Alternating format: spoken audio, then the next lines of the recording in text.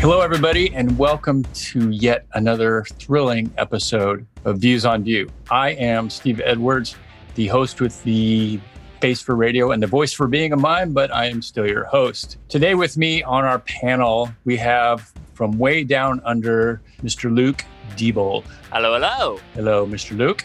And coming from all the way from Africa, we have Solomon Esemi. Hi, Solomon. Hello, everybody. My name is Solomon from Nigeria. From Nigeria. Yes, we are truly a multinational, multi-continental podcast. And with us today, as our special guest, we have prolific JavaScript developer,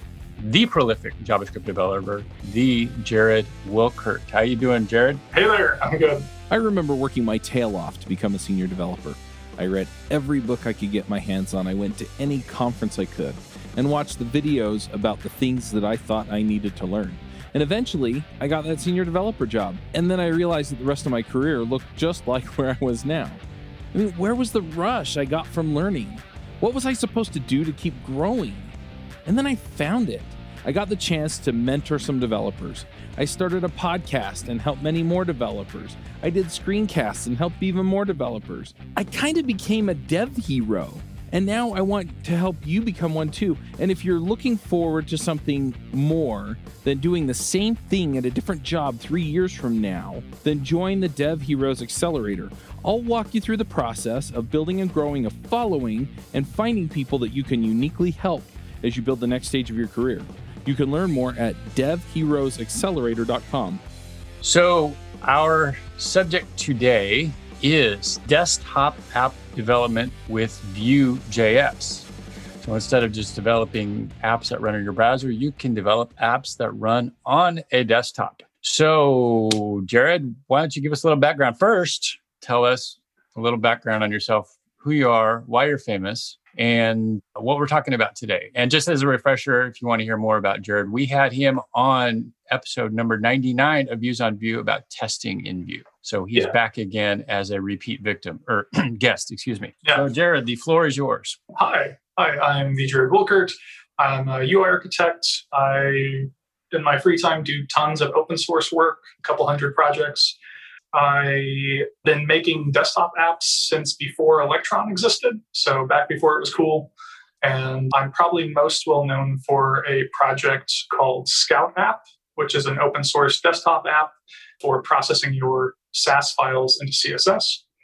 And that's been downloaded around 1 million times, so that one's fairly popular.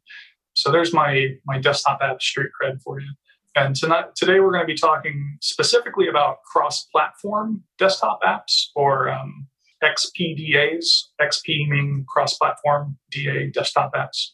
So that's kind of what we'll be, I think, diving into and going over some different tools that are out there, why these things are popular, that kind of stuff. Should we dive in? Yeah, absolutely. Let's get into it. Okay, cool. Yeah, let's start out with a little background, I guess. As to, you mentioned Electron, that sort of seems to have been the dominant player when it comes to creating desktop apps. For instance, Slack, I believe, is an Electron app. When you started way back when, so when is way back when? I was tinkering around 2013, 2014. So around then. Okay, so what was the first tools you used to make desktop apps? I played around with a bunch of different stuff like Adobe Air, and there are several Adobe things that made it kind of easy to just make desktop app stuff, but I didn't really make anything serious with those. NW.js is the one where I really started to get into making desktop apps for real.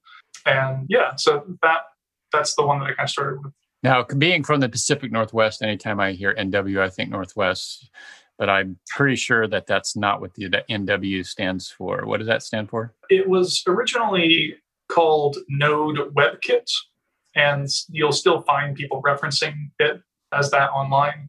The idea was, can we take the WebKit rendering engine, which Chromium uses WebKit and Chromium uses the V8 JavaScript engine, and can we combine that with Node.js, which also uses the JavaScript engine, and kind of give Node a UI. So that's where the name originally came from. Then later on, they switched from being WebKit to actually just being Chromium. They switched from Node to a spork of Node called IO.js, and they realized that neither of the technologies they're using are called Node or WebKit. They're now using Chromium IOJS. So they rebranded to NW, meaning native web. So a little history for you. All righty. So let's get started with the current state. What are the different tools that are out there for creating what we call XPDAs? So these XPDAs are cross-platform desktop apps. There's a lot more out there than just Electron. There's a website called xpda.net, and it lists a few dozen tools. So for people who are interested in looking into making cross-platform desktop apps, that's a great resource because it's just a quick pros cons list of a bunch of different tools, links to resources for tutorials or boilerplate, stuff like that. But yeah, there's a whole bunch. And they also list what operating systems each tool supports and what languages you use to write them in. So you can filter on those if there's a specific programming language you prefer or operating systems you're trying to support. Some notable ones, as we just mentioned, nw.js is the one that we're going to talk more about today.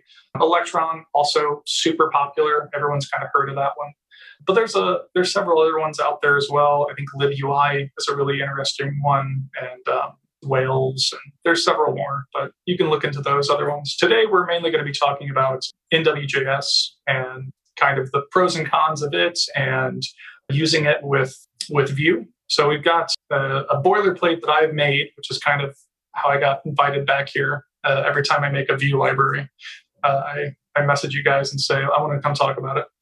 Yeah, I think maybe we could talk about business reasons or why these tools are attractive, what draws people to use these tools, or why you would go with a tool where you would write in one code base and generate an app in multiple operating systems versus writing the code natively. Those are all topics we can dive into. Do you want to go into that one first? Yeah, I am curious about this because I know of some companies that, for example, are obsessed with being so close to the hardware that they might build an app in Android and then an app in iOS as well, which these days seems a little bit crazy to me.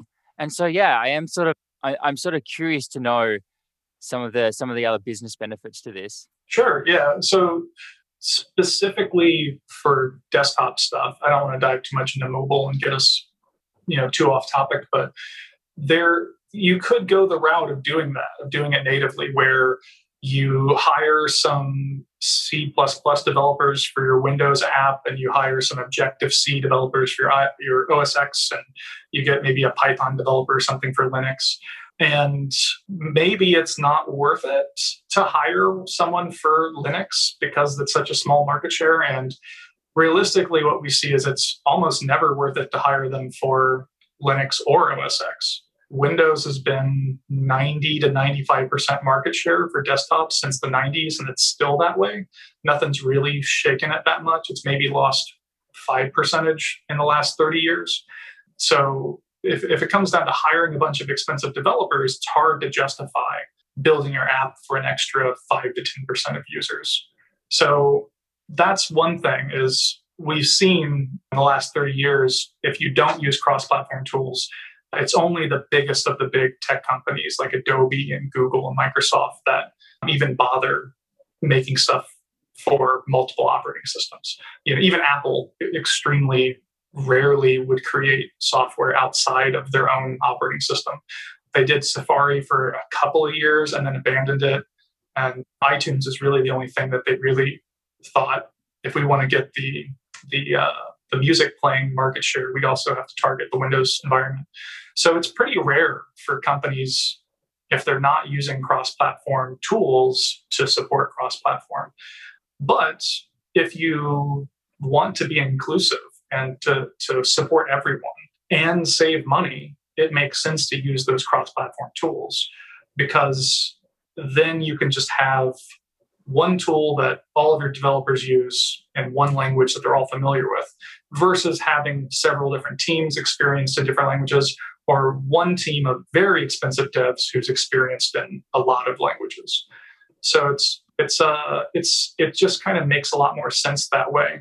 Similarly, if you go the route of wanting your application to run in a browser, which there's a significant market advantage to, then it makes sense that the cross-platform tools you would use for mobile and desktop would also support that JavaScript ecosystem that your developers are already familiar with.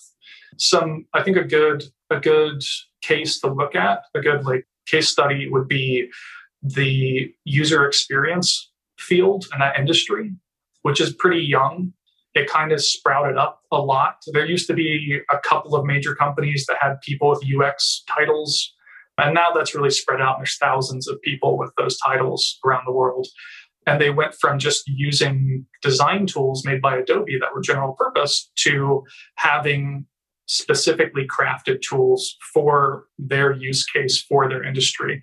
And Sketch was the first big one to really hit the scene and say, hey, here's a great desktop app for you. It solves your problem specifically.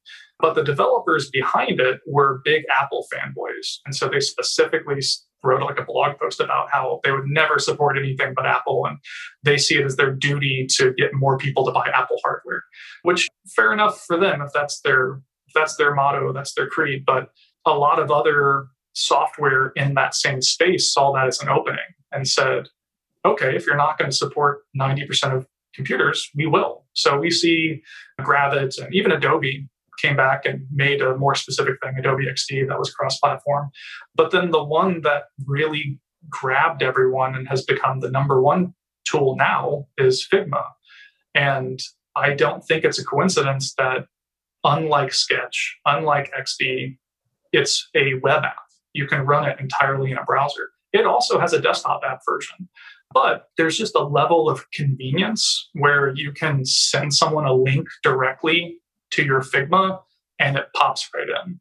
Whereas with Sketch, you need to combine it with other tools so you can present what you've made to other people and export it out to some other thing. So there's just a lower barrier of entry and simplicity. And you don't need to, if you want someone else to see this in an editable form, they don't have to download and install something. So we see that there in that case. We also see that in the music industry and that software where iTunes used to be the big thing that was the number one music software. And now it's Spotify, which you can run directly in your browser. You can also download the desktop app version, which I think they used to be Electron and then abandoned Electron to switch to Chromium Embedded Foundation, CEF. And that's what they're using now, but for their desktop apps. But yeah, I think that's a really important case study for businesses. If you are trying to compete in a crowded market space, being able to run your software, at least most of the features, directly in a browser, it will give you a huge competitive advantage. And then if you have those JavaScript developers making that app, then you might as well let them also make a desktop version with a few desktop specific features, maybe use some cross-platform tools for the web as well. And then you have one single code base that you run one command and it builds for all of your different platforms. Same thing with Netflix as well. They support basically everything and can also run in a browser. Go ahead. Yeah. So to your point originally, where you were talking about how you could have a company that could have an iOS dev, and an Android, and a desktop dev. I came from that exact situation in my previous job where it was biometric authentication was our main product. And so we had 2 or 3 iOS devs and we had a couple Android devs. And then I was the web dev using VUE, but I was building more of the back-end administration tool as compared to the customer-facing apps. But, I had brought up the option of, cross-platform tools back then. And I think the attitude is, well, we're so entrenched with what we have, we don't really want to undertake the retooling or the change that would be required to use a tool like this. So I suspect that that's where a lot of companies are. We're so entrenched, we have the people, we have the expertise. Wanting to convert away from that would be a large undertaking, to say the least. Yeah, for existing code bases, that's always the case of if you can't convert it over incrementally so that you're still shipping the same product to the end users, but the internal architecture of what it's built out of is slowly being replaced with something else. If that's not feasible, it's really hard to drop an existing product with all the features that are already built in and just stop supporting it, stop working on it, and switch to a completely different system. That's always going to be difficult. And there's also the politics of that as well, of as a C# developer, as a Objective-C developer, a Swift or a Java developer, whatever, who specializes in those things, you're specialized probably because you like doing that. And you don't want to be replaced by somebody who's just going to write all the code in JavaScript when that's what you like doing. And you don't want to lose your job or be forced to switch to something that you won't like doing as much. So there's always politics as well with these things. But, if a company already has people doing that, then good on them. I think it's just a really easy pitch for new projects. And we even see this at these bigger tech companies. Like Microsoft is the biggest company in the world when it comes to creating desktop software. Nobody makes more desktop software than Microsoft. And they probably have tons of teams of people on every possible programming language doing that. And so, they also are the ones who created VS Code, which is written entirely in JavaScript. So it's just it's a discussion that you can have as to what's right for your product. And there are times where the tooling that you want to use for cross-platform just isn't going to be able to do everything the native stuff can. That's something where, like, if this particular phone, for example, you were building and it had this specific unique hardware feature that no other phone had, or was unique to this operating system, then if you're using a cross-platform tool, you'll have to break out of that tool briefly in your code to write some Objective-C or some Swift or some Java to access this feature that isn't otherwise accessible. So that's always the case. You may have to break out a little bit. And the same is true with desktops. There are certain features that are operating system specific that only exist on Windows or Linux or something. And you'll want to be able to use that. And there's not an easy to find cross-platform node module that you can just npm install to handle that for you. You'll have to write some native code in that thing. That always just depends on what your application is. I have never had to do that in my applications, but I support a lot of people online through the various chat communities where people ask questions and are in those situations. I try to guide them and have written a decent amount of libraries doing stuff like that. So explaining a little bit how this works from a technical standpoint then is NWJS and these tools, are they basically making the attempt to exactly mimic what your Mac OS libraries or your Windows libraries are doing? Are they actually tying in and using those desktop APIs? It sounds like there's some things that core stuff can do that maybe you can't do within one of these cross-platform apps. How does all that work together? Yeah, so it sort of just takes the approach of, let's take the Chromium browser, which already runs on all these different operating systems. It's already set up that way. It has all these features already built in out of the box. And let's modify it a little bit so that we can make it more compatible with desktop developments and lower some security settings because it's going to be ran as a desktop app. It's going to be in more of a trusted space. And then we'll add Node.js on top of that. So that's sort of the base starting point. And there's a lot of leave it to the user space design that goes into this, where you could build some features into NWJS directly, but you could also just npm install that stuff. Like that could just be some plugin that you download and run, and it will handle that use case for you. And that's something that doesn't really need to be handled here. NWJS's main focus is being that a light API that bridges Chromium and Node, and then certain operating system specific features will be given to you as a very simple API in JavaScript that will abstract all of the operating system specific things from you. So you have a single API that you use, and this is how you show a desktop notification, or a single API that you use to make the window Chrome frameless. So it doesn't have the native minimize, maximize, and close buttons built in. Those are hidden. And then you can just have a frameless window and then create those buttons yourself with some CSS and some JavaScript click events. So giving you that ability to just make it a frameless window, stuff like that, which is unique on each operating system as to how that's handled. But Here, it's just a single Boolean. Do you want it frameless or not? And it just simplifies those things. So there's a lot of OS specific things where it just is the abstraction layer for you. So I assume that would be true for stuff like menu items, placing stuff in your menu bar, and options for accessing the application. Or if you have like a tray app, the one that like sits in your start bar next to like the little clock on your computer, just that little icon, and then you click on a little menu pops out. Those kind of things is, how you would do that in each operating system is specific to that operating system's API, but it's NWJS that's doing all of that under the hood. You just write a few lines of JavaScript and it handles the rest for you. And it does that abstraction. So it just simplifies the whole process. Now, that means that if you wanted to do some really wacky thing that is specific, that this little tray app menu that pops up has this unique, cool feature that only works in this one operating system, you may not be able to do that in this way. Although, I think in this case, you would be able to. But I think it handles those kind of simple things. But for more complex or more niche things, stuff that's would be more only affect a very small percentage of users who are making a very specific type of desktop app.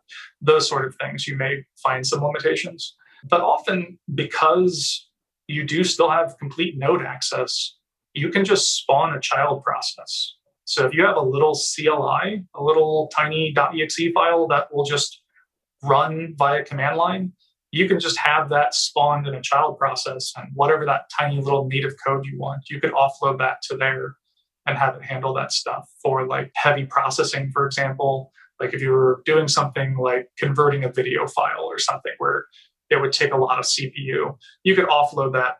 Don't run that in JavaScript, run that through FFmpeg or something. You can npm install it, there it is, and that can be offloaded. So that's kind of how it's generally handled. Is most stuff you would just write it like you would a normal web app, and you just happen to have some superpowers where you can access the file system or the hardware or run executables. Okay, so anybody got any other questions about NWJS or desktop apps in general before we dive into the library? I mean, my main question would be, and we've been talking about it, so it's okay if you repeat yourself a little bit. But my main question is, we're building desktop applications for multiple targets, either Mac OS, Linux, Windows, the web. What does it actually look like when you're writing those few lines of JavaScript to handle those different cases, so that you don't get into a situation where you're calling an API that doesn't exist? Or I know with Electron, for example, you have to specifically exit the application and close the window. But in all the other operating systems, you don't, because macOS is weird. Just what does that look like when you're writing NWJS code? So for people who are familiar with Electron, I would highly recommend checking out NWJS. It's basically does all the same stuff. It has a few extra features that Electron doesn't. And the API is just much, much simpler. So what that looks like is usually just a few lines of code. Most stuff works the same in all OSs. So you just have a single line of code for whatever it is you're trying to do. You would get the current window and then do .maximize or .minimize or .close or .hide or whatever. It's very simple API. And that's handled the same on all of them. It works the same in each OS. So you don't need to worry about doing anything unique. For cases where you do specifically want to only do something in this one particular OS, for that, you would just use Node to detect which operating system you're in. So you do process.os and see, does that equal Win32, Darwin, Linux, whatever? And then if it does, do this other thing, do this stuff. So that's how you would specifically target an OS. It's just a single if statement, and then you would put that in whatever the OS specific code is that you wanted in there. And sometimes this is a feature where you're using a third-party Node module that is a native module, but it only supports Windows and Linux. And so then you would check to see if not Darwin, run this code, or if not Darwin, show this div on the page. And then that feature is now revealed to those sets of users. And it's the same code you ship to everybody. They all get the same code. It's just it decides what lines of code to run based off of those very simple conditions. Yeah. I think we can talk a little bit about the differences between NWJS and Electron. It's mainly just the approach. I mean, if there's no other questions on that, but I am very interested in that. I have a couple of Electron apps that I am maintaining as side projects. Okay. So Cool. I'm always interested in what the difference is. I always keep meaning to check out NWJS because I hear about it a lot, and I hear that it's supposed to be a much improved developer experience, bare minimum. Yeah. So I'd love to hear more. Yeah, it absolutely is. I think the main difference between the two is this philosophy as to how do you approach making an application. With NWJS, they assume you want to make a desktop app. With Electron, they assume you want to make a Node script with an optional UI, which is two different entry points there. And so with the Electron, as you mentioned before, how you have to add in special code to hide and close the window. If you were trying to do a hello world out of the box with Electron, first off, you don't get a window. You have to create the window yourself. And then the window is created, and now you see it on the screen that says hello world. And then you click the X, the little red X in the corner of your window. And what do you think happens? Nope, it doesn't do that. It doesn't do what you would think. It does not actually close your application. It hides the window. And this is the same on all operating systems. This is how it works. It just hides the window. And so at that point, you need to open up your task manager and right click on Electron and close it. Because if you didn't write any code to handle this situation, that's your only option to get rid of it. So that's sort of a bad taste in your mouth when you're first. I've run into that situation specifically, especially with a Node application. Or sorry, not a Node, an Electron application that's spinning up side tasks that don't have windows. Even if you close the main window, and even if you've got it hooked up correctly, those side tasks are still running. And until those shut down, the main thread is not going away for your Electron app. Yeah. And to some extent, that's on the operating system, where that's just how operating systems work and how they spin off child apps and how those things are parent-childed and all that stuff. So that can happen in NWJS, but it happens a lot less. You kind of have to be doing some silly stuff for that to occur. But some other things that I think that's like the main core philosophy behind the two of them as to what makes them different. Versus on NWJS, your entry point can literally just, in your package JSON, you can set the main to index.html.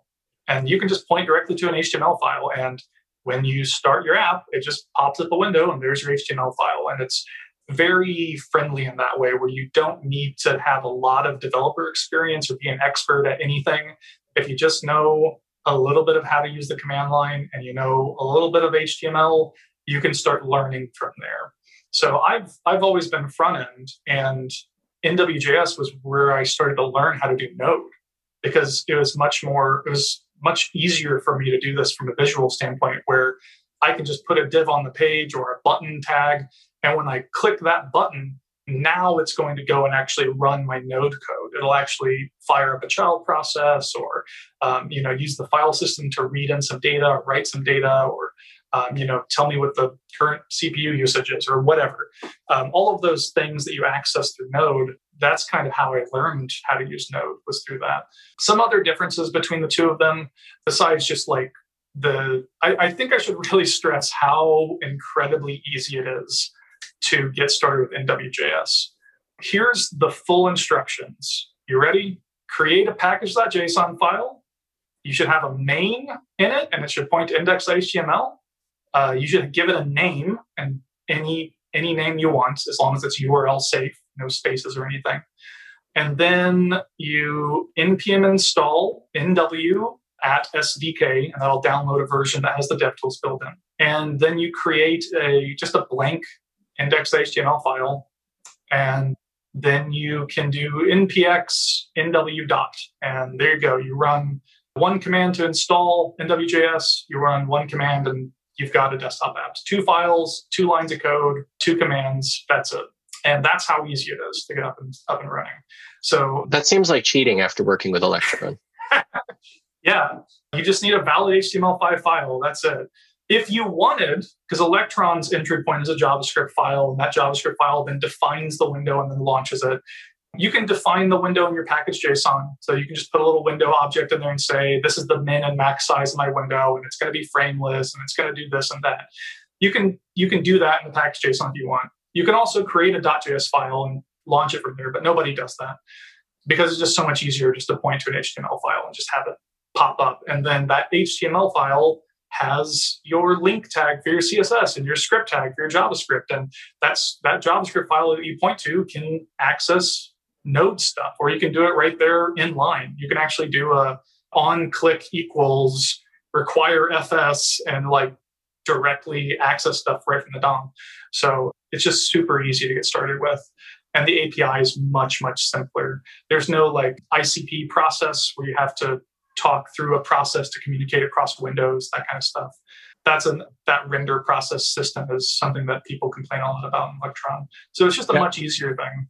Yeah, one of the common complaints you hear about Electron, and maybe it's a Slack app in particular, is that they just sort of suck up any available memory and slow things down to a crawl. So I'm going to make an assumption here that NWJS is slightly better on resource management, or less heavy on resource use on the desktop than Electron. Yes and no. Ooh. Just goes to prove what they say about assuming is true, I guess. Okay. Yeah, I mean, so they are both a Chromium browser with Node.js built in. So as those technologies go on throughout time, new features are added to them, new bug fixes are added to them, and those technologies get bigger. So with every new release of NWJS, with every new release of Electron, they get bigger in size, they consume more memory. With that said, NWJS has a lot of really good older versions that use older versions of Chrome and Node that you can switch back to. You're giving up on some of those newer features, but you can get a much, much smaller file size, much smaller memory usage compared to Electron. So it has a lot better options for that. It also supports a lot more operating systems, about twice as many operating systems as Electron, including all the way back to like Windows XP if you wanted to. So, yeah. What about Windows 98? Does it go back that far? No, but you're welcome to submit a PR. Okay, I'll get right on that. Hey, folks, if you love this podcast and would like to support the show, or if you wish you could listen without the sponsorship messages, then you're in luck. We're setting up new premium podcast feeds where you can get all of the episodes released after Christmas 2020 without the ads. Signing up will help us pay for editing and production, and you can go sign up at devchat.tv/premium. This has gotten me really curious now. Like, where did Electron slide in then to this ecosystem? If we've got this thing that's like... You're going to love this. It seems to be working just fine. It sounds like the API is bliss to use. So was somebody just crazy and they're like, oh, I just want to do something like really difficult with my life? Or where did this come from? Okay, yeah, you're going to love this. So I mentioned earlier that NWJS started as Node WebKit. It was created by this guy, Roger Wang, who works at the Intel Open Source Foundation or Open Source Software Foundation or something like that. So he works over at Intel in their open source division, and he gets this idea of what if we could make, hey, desktop apps are really cool. It kind of sucks that they're so annoying to make work in each platform. What if I could just take something that already did that and I get this other thing, combine them, and so on. And that's kind of where that proof of concept came out, with taking the WebKit engine and hooking it directly into Node. And then the very next version being like, that was hard. Can I make this easier with just doing Chromium and then adding Node on top of that? So he worked on that for a while. And then Intel was like, we like what you're doing here. This seems cool. Keep working on this. We're going to give you an intern to work on this. And so this intern came in and did a little bit of work on it, and then left and then started claiming that he created NWJS and he did all of the work, and Roger barely touched it. Even though there's a Git history, you can look at the commit history on it. And he seems to be of questionable ethics at this point in time. I assume the best in people and that this was a blip in his history and that he's a good person now. But GitHub didn't really look into him too much, and they decided to hire up this intern so that they could make a legally distinct knockoff of NWJS, so that they could make a legally distinct knockoff of Sublime Text called Atom. So that's the history of how this happened. Was GitHub, rather than support this existing open source project and contribute to it and improve it and give it more resources, they had that not invented here syndrome and decided we want full control over this and we want to be able to complain, we want to be able to say that we invented this cool thing that nobody else has really heard of. NWJS never really got any marketing or branding behind it, which is why it has that kind of terrible name of NW.js. It's not great branding. It's not great marketing. So no one really heard a lot about it. People who were looking into this stuff, they would find out about it. But it was really that like open source word of mouth stuff where just unless you were specifically asking for something like that and somebody was aware of it, could recommend it, you just didn't hear about it that much. So Electron came out and did basically the same thing, but not as good. Really funny fact for you is when Electron first came out, it was called Atom Shell because just like NWJS, they were also not good at naming things. And then someone from the marketing department at GitHub came downstairs and slapped them and said, you're not allowed to name things anymore. This is called Electron.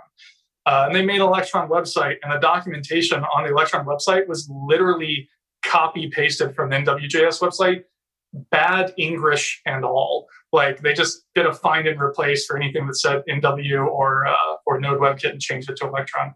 So like the first release of their documentation was copy pasted from this other thing, which it's open source, it's licensed, you're allowed to do that. But I always thought that was really funny that they weren't even hiding it, that it was just like, we're doing the same thing, but with our own name on it. So yeah, and then they marketed it really well. So that's your funny history. Yeah, isn't that silly? that's why it came about. And then they marketed it really well. They advertised and said, look, we made Atom with this. And then a few other projects, big name projects like Slack and VS Code, also made stuff in there. VS Code's an interesting one because after they started using Electron, and the biggest complaint about Atom was it's really, really slow. And then VS Code was like, it's slightly faster, but it's Microsoft. Like, why are they using Electron? And it turns out that they're not really anymore. They've kind of completely hacked it and they're doing their own custom build that's like 5 times faster than what the base Electron stuff is. So if you're looking at VS Code and saying, wow, I could make this with Electron, that's not a real accurate representation of what Electron's used for or capable of. It's a very customized build that VS Code has. With that said, all of that marketing that came behind Electron, all of that marketing and branding to give it that cool logo and that nice looking slick website and that great name, with that came an ecosystem. If you market it, people come and they find out, they think it's this cool new thing, they start using it, an ecosystem builds around it. And now Electron has the biggest ecosystem for this stuff. The base tool itself isn't the best option out there, but it's still good. It's not like terrible. Was that Lindsay who was using it on some projects? And like, yeah, you made some stuff, right? Like it works. It's just, there are better options out there, but their ecosystems will be weaker. NWJS is I would say like a medium-sized ecosystem, but yeah. Yeah, I have to admit, I'm a little bit of a sucker for good marketing. If I see something with like a really nice logo, a really beautiful landing page, my subconscious just tells me like, I remember this is a piano maker called Fazioli, and they're like the best pianos on the planet. And they talk about how they go underneath the piano and they make the underside of the piano look really good. It's that kind of concept of trying to make everything like perfect. And I think that's kind of stuck with me now. Geez, now I feel bad because like that's definitely what would have got me into Electron in the first place. I would have seen that logo, would have seen that landing page and just thought, oh, this is pretty. I'm going to go run at this shiny thing. Yeah, so, I mean, that was basically my experience. I was just getting into, I'd been moving from the back end to the front end, was getting into the JS ecosystem. Was scrolling through and it's like, okay, I need to learn Vue. I need to learn React. Oh, what's this Electron thing? That's cool. Website's neat. I guess I'll learn that too. What's NW? Oh, it's like Electron. Okay, well, I'm already learning Electron. I'll move on with life. That was my initial reaction. And, especially through this conversation, but over the years, I've always felt like, did I make the right choice? And now I'm thinking I'm going to move a side project over and see how much better it can be. Yeah, I mean, I think the Vue community particularly is more likely to be receptive because you already know what it's like to have something else be the most popular number one thing called React. This is very true. Yeah. And so you know that if you look into alternatives, you can find better stuff like VUE. And so I feel like this really is a good group of community, the VUE community, to be more receptive to trying out something that doesn't have the biggest ecosystem, because React has a bigger ecosystem. It isn't the number one choice because React's number one choice, but is more willing to look at something for what are its technical specifications. And there are some features that Electron flat out has said they will never add that NWJS has. Probably the biggest one of those that people find the biggest reason to go to NWJS is protected source code. So that is, if you're making for-profit commercial software, there's 90% of that software is going to be closed source. That's just how the world is. Almost all commercial for-profit software is closed source. And if you want to keep your software closed source, you cannot do that with Electron, period. They do not let you do that. They have what's called an ASAR file, which is just a glorified zip file. And inside of that is where all of your code is, and they can see that. So if you wanted to protect your source code, it has to either be in native code that you wrote in a different language than JavaScript and built to a native.exe file, or you need to keep that proprietary code on your server and only have that functionality be available if they have internet access and they can reach that. That's the only way you can do that with Electron. Within WJS, they use what's called a V8 snapshot. So what that does is you run a command where you pass in your JavaScript file into this command, and it will load that JavaScript file up in a JavaScript V8 engine, and that loads into your computer's memory and your operating system's memory, and then it takes a snapshot of what it looks like in memory, and it saves that as a compiled V8 snapshot of your code. And you could potentially decompile that if you're extremely knowledgeable about that specific operating system, its memory management system, how to decompile compiled code, and you're also extremely knowledgeable about the V8 engine and how it works, then you might be able to do that. But to my knowledge, there's never been any recorded case of anyone ever successfully doing that. And then even after you go through all that, what you get out would probably be minified, uglified JavaScript code that you would then have to manually de-uglify to read. So, which that's not nearly as hard to do. Like I'm a knowledgeable enough person where I could run your JavaScript through a de-uglifier and then go through and re-piece together what it was doing and find out what your secret sauce was. But if it's in a V8 snapshot, good luck. Good luck getting that back. So that's called protected source code, and that's a feature unique to NWJS, where you can protect your JavaScript source code, which I think is really valuable because I practice the philosophy of offline first, where all of your desktop apps are designed to run in an offline environment first and foremost, which, if I was making a chat application, I probably wouldn't do that. You need to be online to chat with people. But for almost every other desktop app, it makes sense to show that if you get on an airplane, you want to get some work done, and you open up that app, it should still work without internet access. So if I was going to do protected source code, I could do that and still protect that source code and ship it to my user, and they wouldn't have to be online for that to work. So that's just one of several features that NWJS has that Electron doesn't. That's the most prominent one people really like. Yeah. I think we've gone over a lot of stuff. We should probably talk about that boilerplate, but we still have time. Yeah, I was about to say, at this point, you've convinced me. I'm going to switch over a side project to NWJS. Where do I start? I know you have a template, so let's talk about that. Yeah, there's a boilerplate that I've made. It started off as just an example of how to do the VUE CLI and NWJS together. So it's called NW VUE CLI example. And since then, I've kept improving on it. And now it's what I think should be the go-to for anyone that wants to make a desktop app using VUE. So out of the box, if you already have Node and NPM installed, all you got to do is download, clone, or fork this repo. Do an npm install and npm start, and that will install all of your dependencies, which will take a while, but that's always the case on your first install. Then it will do the npm start, which will start your VUE CLI Webpack server, the dev server. Once that's up and running, then your window will pop up and you have a desktop app. and you can right click and inspect elements, and your Chromium DevTools will pop up. Vue DevTools are already built in, and there is a Vue 2 branch and a Vue 3 branch. You can use either. It's designed to have very little, it's designed to be fairly technology agnostic. So, anything that you could easily install through the Vue CLI, that doesn't come with it. So like if you want a Vue router or Vuex, you can easily add those things. I wanted to make it as simple so it can be used for everyone.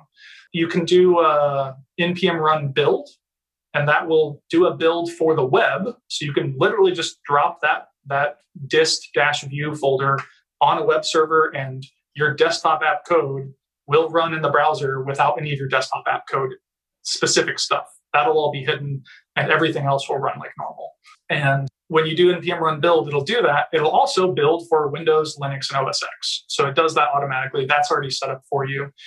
And when you're writing your code, it's just like a normal Vue app, just exactly what you're normally used to. It's got your normal .vue single file components. The only difference is that now you can do in your script section, if this is desktop, and then if you are running your code in a desktop app in NWJS, then it will execute the code inside that if statement. Otherwise, it won't. Similarly, in your template, you can have a div, vif is desktop, and then that div will only be displayed in the desktop app version when you do the build. So you can actually be doing your development for your web app and your desktop app simultaneously. And also from the template or from your script, you can access the node process or the NWJS. So you have access to this.require, which is the same thing as like require FS, or this.process, if you want to do process.environment variables or whatever, or this.nw, which gives you access to the NWJS API. So you can spawn off a desktop notification or change your window stuff that way. So those few things are added in globally, so all of your components have access to that stuff very easily. And the other thing that I set up with this was linting and jest, because setting jest up to do tests is a little bit more complicated for a desktop app. So it does have 100% test coverage. So you can look at that as an example of how do I write tests. It has tests both for the desktop and the web version. So you can look at that and it's got complete coverage. So you can see how do I write tests in this way, and all of that stuff is already set up for you. Surely you jest. Oh, just kidding. This is really cool. In the space of you talking about that, I actually did all those steps and installed it and have it running right now.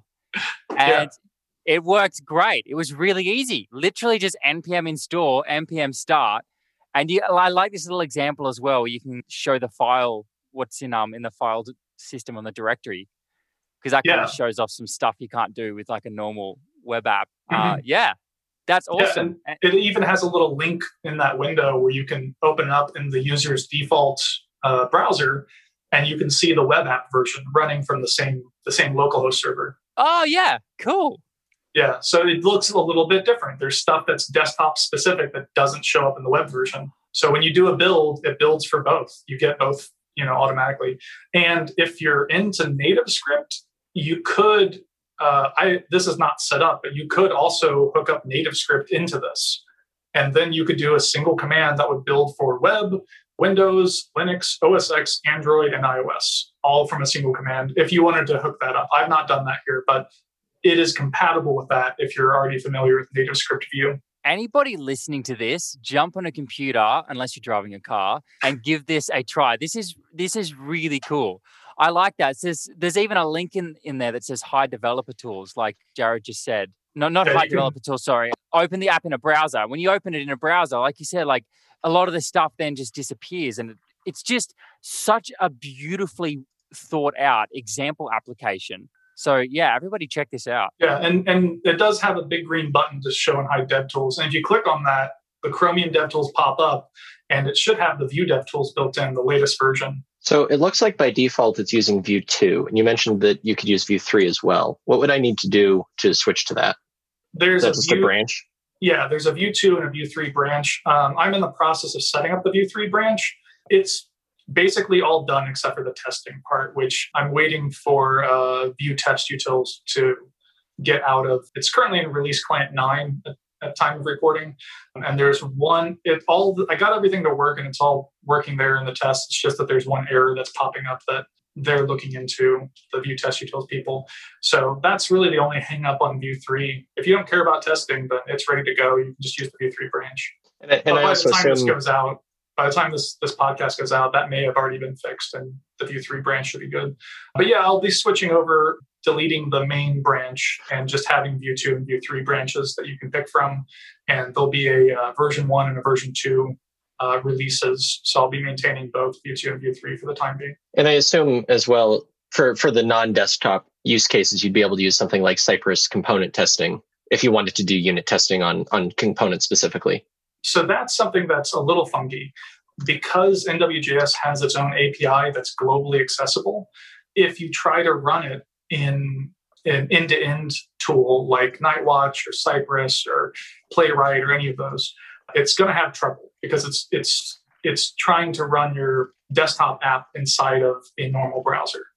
So doing your node build or your Webpack stuff and having that run in a normal browser separate, that's fine. But trying to get it to run in an end-to-end test is a lot harder.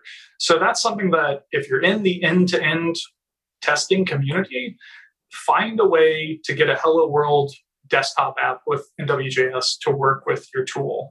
And let me know, because I will hook up your end-to-end tool, whoever you are, to every boilerplate and library that I own, that I run, which is a lot of them. So that's something that we've had trouble with. Is I've mentioned it to all these different communities. I've created GitHub issues and they're all like, yes, we should do that, but we have all these other priorities. So nobody ever gets around to it. And I don't know enough about the end-to-end space. Like I've used Cypress at work, but I don't know enough to dive in and do anything to hook it up myself. And the Electron community doesn't have to deal with this because most of them write these tools in Electron. So like Cypress just spawns an Electron browser. So the Electron API is already accessible. If they did that within WJS, so you could pick that as the browser to use, then that's probably all you'd have to do. Is just look how they hooked up Electron and do the same thing within WJS and have it run that. So that's the one thing that I haven't set up in any of my libraries is end-to-end testing for NWJS. One last question for you, since we're talking about the VUE 3 build. I'm looking in here and you've got a helpers to apply the window.nw, window.processes require. How does that look if you're using the setup and the composition API in VUE 3 to access those? They should still be globally available. It's basically just a global data property. So it's putting on everything. And if you're running that inside of a setup function, it should already have loaded that stuff in the component and it could reference it. You can actually combine a options API and setup. So you can have a data and methods and computed and setup and watchers and created and have all of those in one file. It's just really funky. Yeah, that's fair. So yeah, because the setup has a different point when it hooks into the lifecycle when it runs. So it's a little weird to have those things cross-talk. I don't recommend it. Right. All right. I will try it out and let you know if I run into any problems on that side. Okay, cool. All righty. With all of that, we will start to wrap up and move on to picks. Hey, folks. I don't know if you've noticed, but I've been working a lot on figuring out how to help people become the most valuable developers on their teams or becoming the top 5% of developers in the field. If you're looking to level up, figure out how to contribute more, get the career you want, get the career that you want that will support the lifestyle you want, then you should check out the Most Valuable Dev Summit. I've invited some of my friends across the community, people that you've heard of, people that have worked on systems that you use on a daily basis, people who have invented new ways of doing things over the years in programming, and I've asked them one question, and that question is, how do you become a top 5% developer? How do you become 1 in 20 of the best developers out there? And so we're going to go ahead and have that conversation with them in interviews on the Most Valuable Dev Summit. And you can find that at summit.mostvaluable.dev. Picks are things that we like, that we want to talk about that may or may not have to do with tech. So today we will start off with Luke. Use the Force, Luke. Yeah, you know what? I've just been watching The Mandalorian, which isn't my pick, but I love it. I'm sorry, I just couldn't resist. Not a lot of Force in it yet, but get little bits and pieces. Okay, I don't want to spoil anything. Anyway, my pick for today is a bit of a shameless plug. So QuasarCast is just about to release its Getting Started series for learning Quasar. I've got all of the first sort of half of the videos done and edited. I'm super excited about this. So by the time this podcast is out, if you go to quasarcast.com, then this Getting Started guide will sort of be top and center. So if you've ever wanted to try Quasar out, Quasar version 2 is out using VUE 3. You're gonna have this guide where we get to build a to-do app from scratch with a back-end API as well that's already been built out for you. You get to just use it for free on the web. So I'm super excited about this. So if you're into that kind of thing, then check out quasarcast.com/register, create an account there, and I'll let you know when it's out. But by the time this podcast is out, it should be there anyway. So that's my pick for today, quasarcast.com and the new Getting Started series. Right on. And we'll put a link to that in the show notes. Okay, so Lindsay, what do you have for us for picks today? So my pick is yet another side project from Evan Yu. I think we, as the VUE community, recognize that Evan likes to do side projects, and he'll just keep going on them and keep working on it and then release it. And people like it, and he'll keep working on it. That's how we got Veet. That's how we got a great many tools that we use today in the VUE ecosystem. Today on Twitter, as we're recording today, Evan announced Petite VUE, which is, I think he said 5.5, or no, I'm looking at the unpacked size. It's 57 kilobytes on NPM. It is an alternative distribution of VUE optimized for progressive enhancement. It kind of is targeting the same use case as Alpine.js, where you can use the VUE syntax in just a regular HTML file, and all you have to do is bring in the JS package from like Unpackage or something like that. I saw that. That looks really cool. It looks really fun. I haven't had a chance to play with it yet, but like it's supposed to be for like server-side rendering things, but it also looks like it could be kind of for just basic enhancement, basic functionality on a website. Right. I bet it would be an excellent choice to use if you wanted something like NWJS and you didn't want to bring in all of VUE, but you wanted a little bit of extra reactivity. Yeah, anything like that, a little bit. Yeah. So that's my pick today, Petite VUE. I will make sure there's a link in the show notes for that. I guess I'll stay on topic today. My pick is nwutils.io. And anyone who's interested in NWJS and getting into it and wants to see a bunch of boilerplates and libraries and community stuff, all of those things from the NWJS community, that's a website that I created, NWUtils. And it just lists a bunch of things there, a bunch of links for the community, for like Twitter, and there's an official Gitter and Discord, and that stuff is all set up there, and a bunch of links to libraries and stuff. So if you're looking for resources of like, I don't want to use the native find button that's in Chromium, I want to have my own custom one, then there's a library for that. So you can customize what it looks like and stuff, and it's already set up for you. So there's just a bunch of tools like that. There's one for like creating desktop shortcuts if you wanted to do that, that's cross-platform. So a bunch of good libraries and tools and stuff on that site, nwutils.io. Alrighty, I will wrap up the picks with, I actually have a pick today, and then the high point of the entire podcast, my dad jokes. So we'll start out with a blog post that I've seen mentioned in multiple places. I first saw it on Hacker News, and then seen it in other places as well, tweets and so on. So there is in development an API in JavaScript called Temporal, which is basically a new datetime API that will be part of JavaScript instead of having to use something like Moment or Day.js or some of the other libraries that we use. And so there's a very detailed blog post on a website that looks like it's straight out of the 90s, but has really good information. It's called Tuality. A guy named Alex Rauschmayer, I believe is how you say his name. Anyway, it's called Temporal, Getting Started with JavaScript's New Datetime API. And he's updating as he goes along, it looks like. It's currently at stage 3 in the WC3's process, and I don't remember all the stages and where that's at, but I think that's fairly far along. I've heard other people talking about it as well. So anyway, it's a fairly technically detailed blog post on the new JavaScript datetime API. And then finally, I'll end with my dad jokes for the day. So the question for everybody is, does anybody know why the king was only 12 inches tall? Because he was a ruler. I mean, come on. Thank you for that little laugh, Luke. Yes. And then my son had his birthday here fairly recently, and I decided I would get him a really unbeatable present for his birthday, and he really liked it. It was a broken drum. So anyway. Hey, Steve. Yes. We've been at work. We've been talking about dad jokes a lot. Yes. And sometimes it's drifting into anti-humor and things like that. So my question for you would be, when does a bad joke become a dad joke? Oh, this sounds familiar. I don't appreciate the insinuation that a dad joke can be a bad joke, but I'll go with it. When does it drift? When it becomes apparent. Yes, that's it. I'd heard that before. I am guilty of that, I must admit. Apparent, yes, apparent.